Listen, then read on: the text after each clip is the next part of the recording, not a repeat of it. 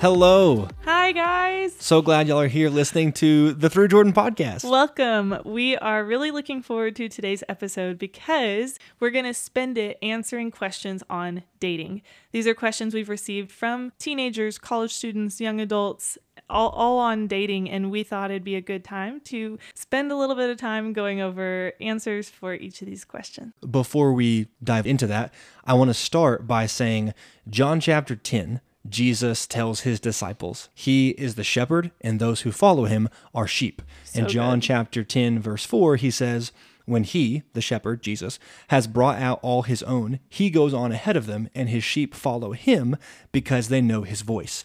And what I want to say before me and Kelsey share our opinion or our wisdom or what knowledge the Lord has blessed us with is I want to establish the foundation that Kelsey and I are sheep.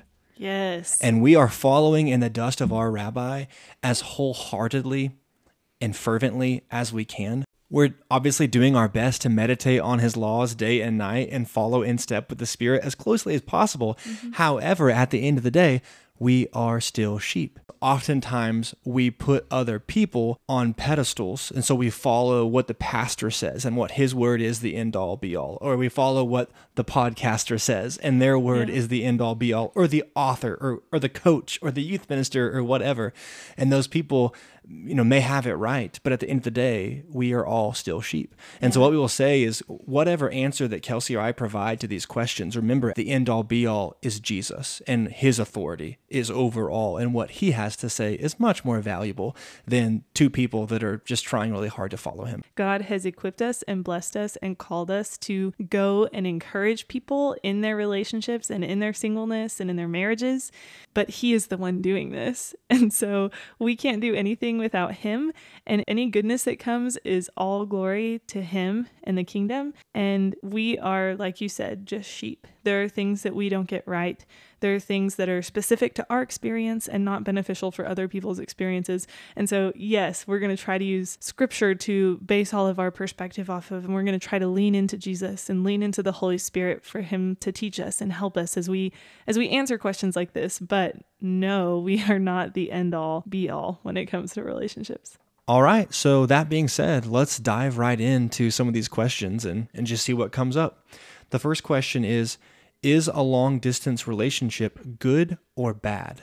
I don't love thinking of things in terms of good or bad. Yes. I prefer the verbiage healthy, unhealthy, holy, unholy.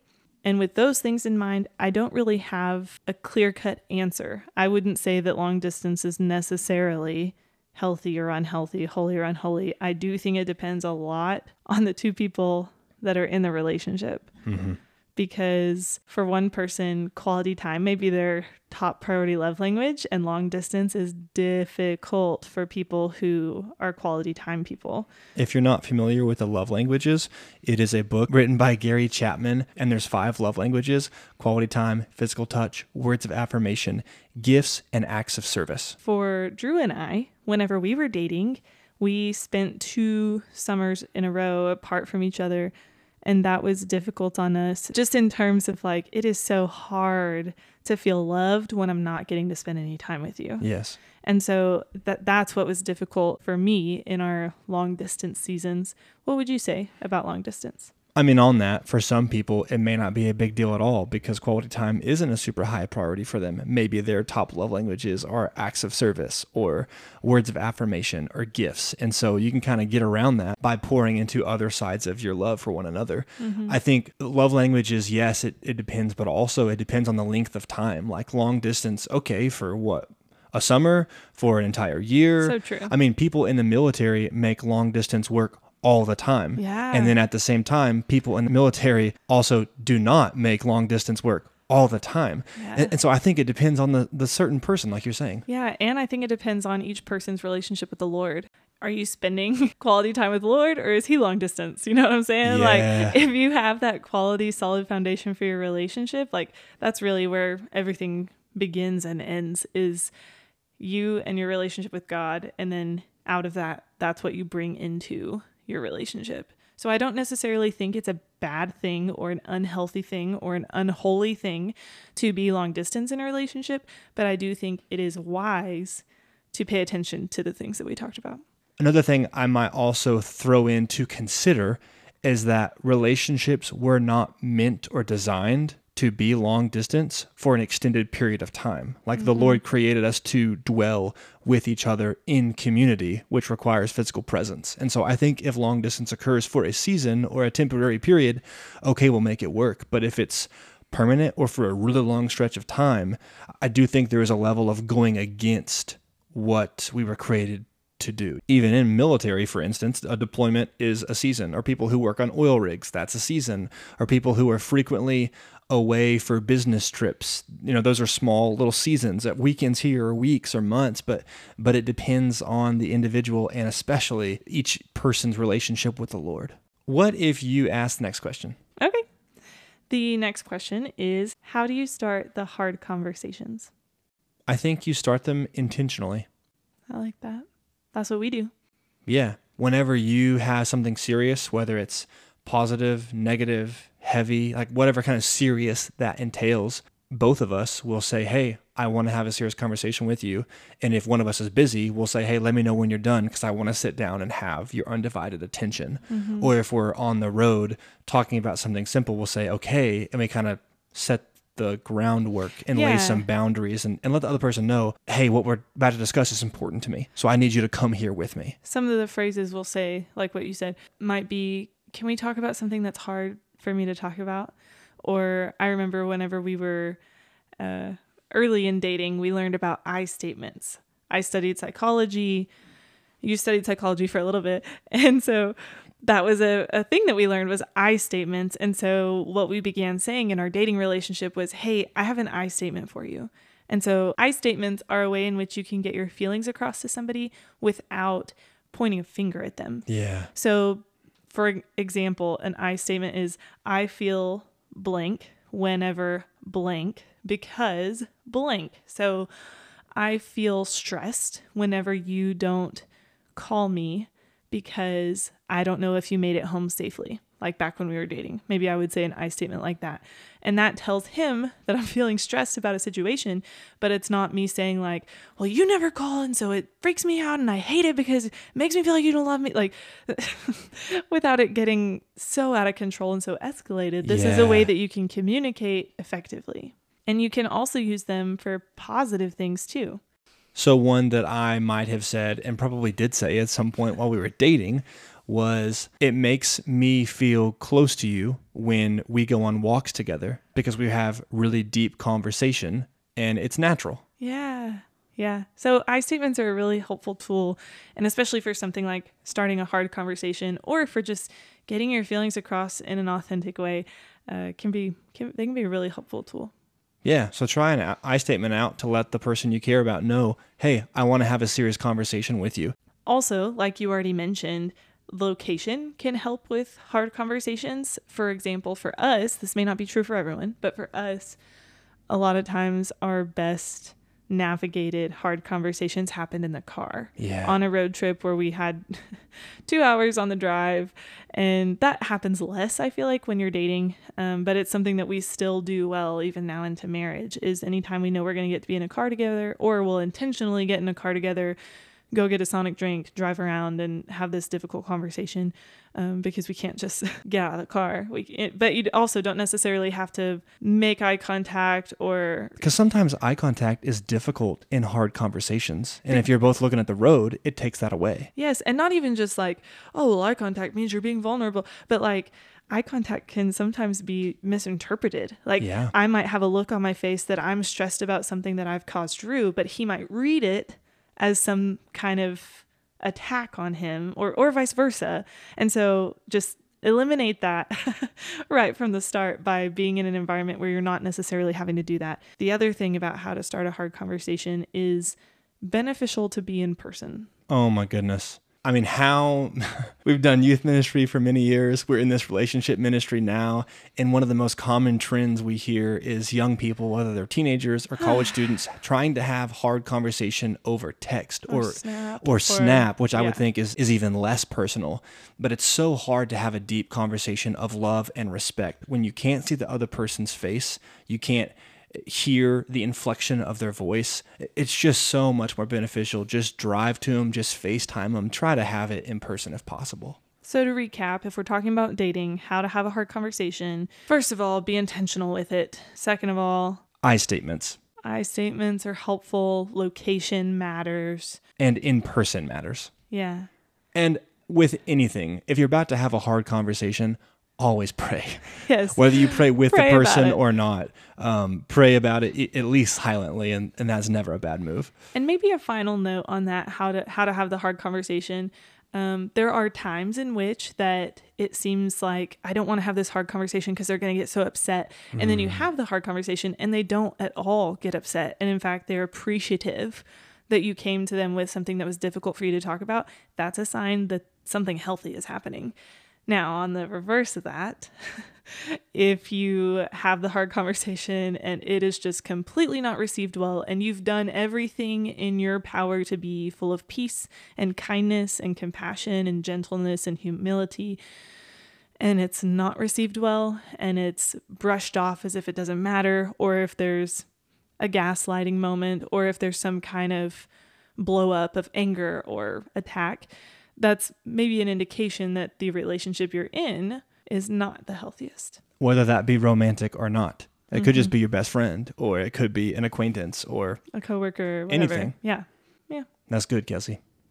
You gonna ask the next one? Okay, Kelsey. How can I tell the difference between someone who will help me grow closer to Christ and someone who will lead me farther away from Christ? Yeah. Okay. What comes to mind is Galatians 5. Let me start in verse 19. The acts of the flesh are obvious: sexual immorality, impurity and debauchery, idolatry and witchcraft, hatred, discord, jealousy, fits of rage, selfish ambition, dissensions, factions, and envy, drunkenness, orgies, and the like. I warn you, as I did before, that those who live like this will not inherit the kingdom of God. But the fruit of the Spirit is love, joy, peace, patience, kindness, goodness, faithfulness, gentleness, and self-control. Against such things there is no law. Those who belong to Christ Jesus have crucified the flesh with its passions and desires. Since we live by the Spirit, let us keep in step with the Spirit. Okay, so boil that down. Help that make sense for someone who's like, that was a lot of scripture. Yeah, a lot of scripture. But if we're trying to discern between someone who's going to lead me towards the Lord or someone who's going to lead me away, pay attention to the fruit. Does the fruit of this person, it'll read loud and clear if it's love, joy, peace, patience, kindness, goodness, faithfulness, gentleness, self-control. Those are the things that speak to drawing you closer to the Lord, and not they're making a good first impression because it's the first date or the first month of dating, so everyone's on their best behavior. Yeah. No. Like, is this consistent with their character? And not just how they treat you, but how they also treat their friends, and how they treat their younger sibling, and how they treat their teammates, and how they treat their parents, and how they treat, yes. So if it's not the fruits of the Spirit, it's a fruit of something else. And it's probably more in line with the first part of that scripture, the acts of sinful nature, the acts of the desires of the flesh. And everyone is redeemable. But it's not necessarily our job to redeem them by dating them. Yeah. We hear that all the time, like, ooh, I want to help change them. I just want to, I want to help them grow closer to Jesus. And we're like, that's awesome. Pray for them. You don't have to date them. Yeah, pray for them. Pray the blood of Jesus over their heart and soul and mind. Like, that will do so much more for them and for the kingdom and for your own heart and soul than it will to date them. Because I feel like what's happening when, but I can help them become closer to the Lord, speaks to, if that's my response in the situation, that just speaks to where my heart is actually at and where my desire is actually at. Is, well, I want this. So I want this to happen. And it's a lot less to do with Jesus. Yes. I think another way to look at it is like 3 camps of people fall in these categories. One is the obvious choice, who clearly is leading me closer to Jesus. Their fruit is love, joy, peace, patience, kindness, goodness, faithfulness, gentleness, and self-control. And you see that in how they talk to their teacher, and you see that in how they talk to their parents in front of them and behind their back. And you see that, and you see it. It's everywhere they go. The fruit of the Spirit is with them because they walk in step with the Spirit. And then there's the person who's the complete opposite, who I might be asking this question about, but secretly inside I'm like, man, they're a mess. But they're hot, or man, they're a mess, but we've had feelings together because of things we've done together, and now it's hard, and there's conflicting emotions, and I know they're not good for me, but I want them to be good for me. You know what I'm saying? Mm-hmm. And then there's the third camp of people that's kind of like both and neither. If they're not all the way walking in step with the Spirit, even if they're like an okay choice, are they bad? Nah. Are they good? They've been patient Kinda. before. I saw them be kind to their little sister one Saturday. Yeah. They're not kind to their coach, or they're They not were kind really to their nice teacher. to their puppy. Yeah. If we got to kind of make excuses to make them be in that good We're trying to camp. convince ourselves. Yeah. Yeah. And so yeah. And then, well, there might be a fourth person, the person who does all the right things, right? Like, they go to church. They're in the youth group. They're in my college group at church. But their actual character doesn't reflect anything of Christ. It's just a box for them to check off, or it's a way for them to meet people so that they can Come on. gratify their own selfish desires. That's how you can discern between the things, is actually look to the heart of things. Don't look at outward appearance. Look at the heart. Look at the heart posture. Look at your heart posture and why you're attracted to whoever you're attracted to. Look at the fruit of all of those things, and that will help you in discerning. And like we said, answer to the first question, pray about it. Hello. Ask God, hey, help me discern if this is good or not. Help me see clearly if this is a relationship you want for me. Help me to see this person's true character. Help me to see my own character and my own heart towards relationship. Yeah, just because you met them at church camp doesn't mean they love Jesus. And just because they go to church every Sunday doesn't mean they walk in step with the Spirit. And I think another thing I would add to that is, if you don't know, especially after hearing wise counsel from people like us that you may or may not know, what I would recommend is going to talk to a trusted mentor in your community who knows you well and hopefully knows the other person well. They know your heart. They know where you want to go. And I would go and ask them for wise counsel, because they are closer to the situation than these two random people on a podcast are. Yeah, if you are in high school or college especially, but really, this is for all humans, it's helpful if we have a handful of trusted people, not necessarily just friends, but people who care about us, like you're saying, that can pour into us spiritually, mentally, emotionally, whether that's a therapist, minister, coach, teacher, whatever. It's so beneficial for us to have those people. Before you get to answering this question of how do I discern between who I should date, maybe do a quick scan and be like, okay, do I have a handful of people that I can go to, that I can be mentored on in this area? That could be really beneficial. And if you don't, man, we encourage you to be bold and go find some. Yeah. And not like go wait for some, but go find someone who looks like Jesus and just ask them, hey, would you be comfortable being a mentor for me? If I'm someone in my 30s or 40s and a teenager or college student comes up to me and asks me that or texts me that, 100% of the time I'm going to be at least, yeah, I would be happy to go get a coffee with you. Okay, last question isn't really a question, but it's just a request for us to share a tip for those who are new to dating or a newly dating couple. What is one of your best tips that you might have for such a person? Oh, man. Can we go deep first and then kind of go lighthearted after that? Sure. I think the biggest tip is consistently remember the person you are on a date with is a child of the Most High King. Let's go there. Tell me more. What? Because someone hears this on a podcast. Oh, the child of the Most High King. Sure, great, got it, good. No. Like, what does it mean to be a son of the creator of the universe? What does it mean to be the daughter of the King of Kings? I have been a teenage boy and I have been a college boy, and I was a believer of Jesus Christ in my teenage years and in my college years. I treated women with respect. I did all of the Christian boy things that you would expect a Christian boy to do on a date, but very rarely was I considering this is a daughter of the king. Most of the time I was considering, oh, she thinks I'm cute and I'm really attracted to her and the butterflies, and I hope we have good conversation and maybe we'll kiss, and like, I can't wait to hold hands. Unless, man, this is a precious soul.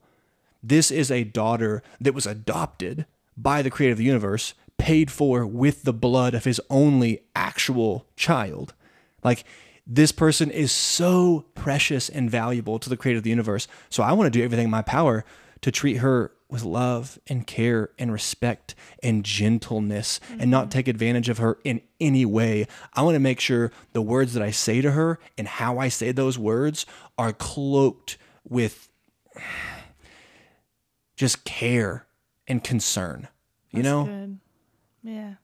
And similarly, I feel like that's kind of the headspace I walked in with. Like, I walked into dates having that confidence on my shoulders. And so out of that confidence, I was able to see across the table or, next to me in the driver's seat, whatever.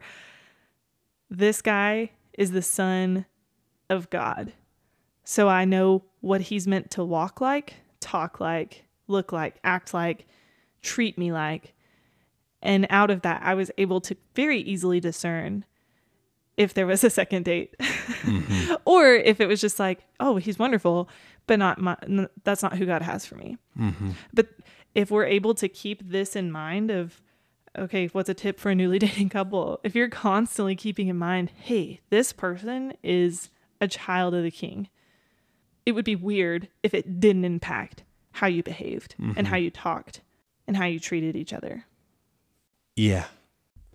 Okay, that's kind of the deeper side of this answer. What if we transition to some lighter stuff? Yeah, more logistical.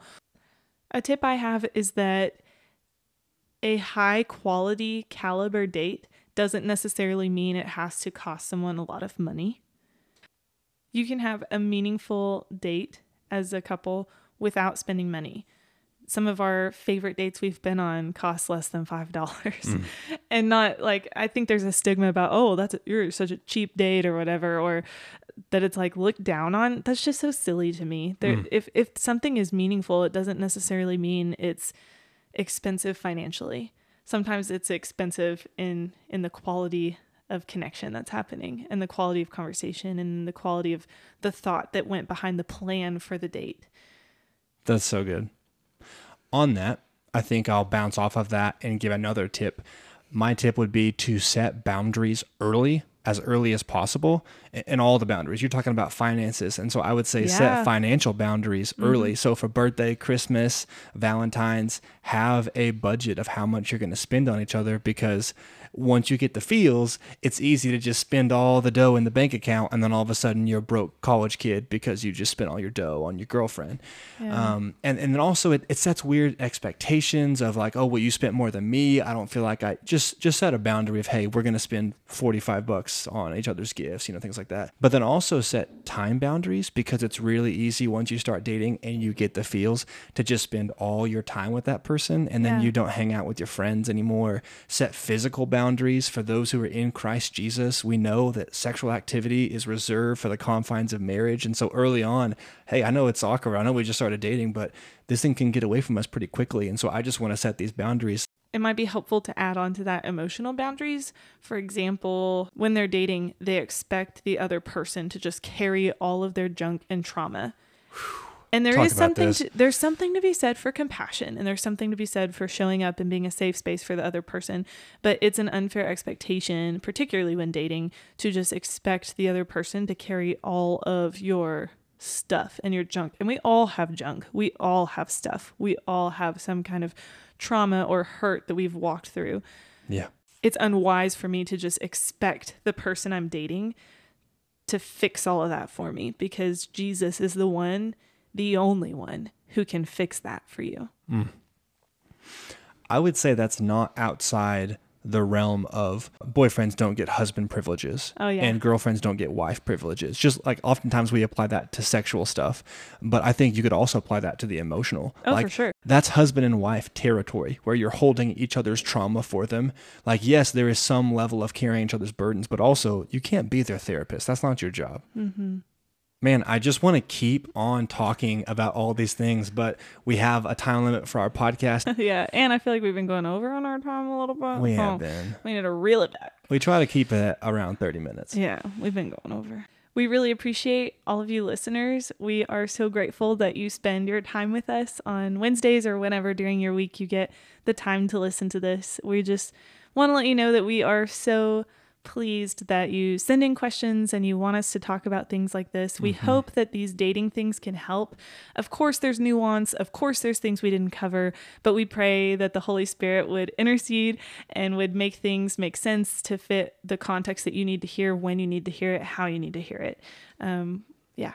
If this podcast was helpful, do us a favor. One of the best ways you can support the work we do is by copying that link and texting it to someone you care about. And so if this was helpful for you and you think your friend or a loved one might benefit from as well, send them this podcast so that they can receive encouragement as well.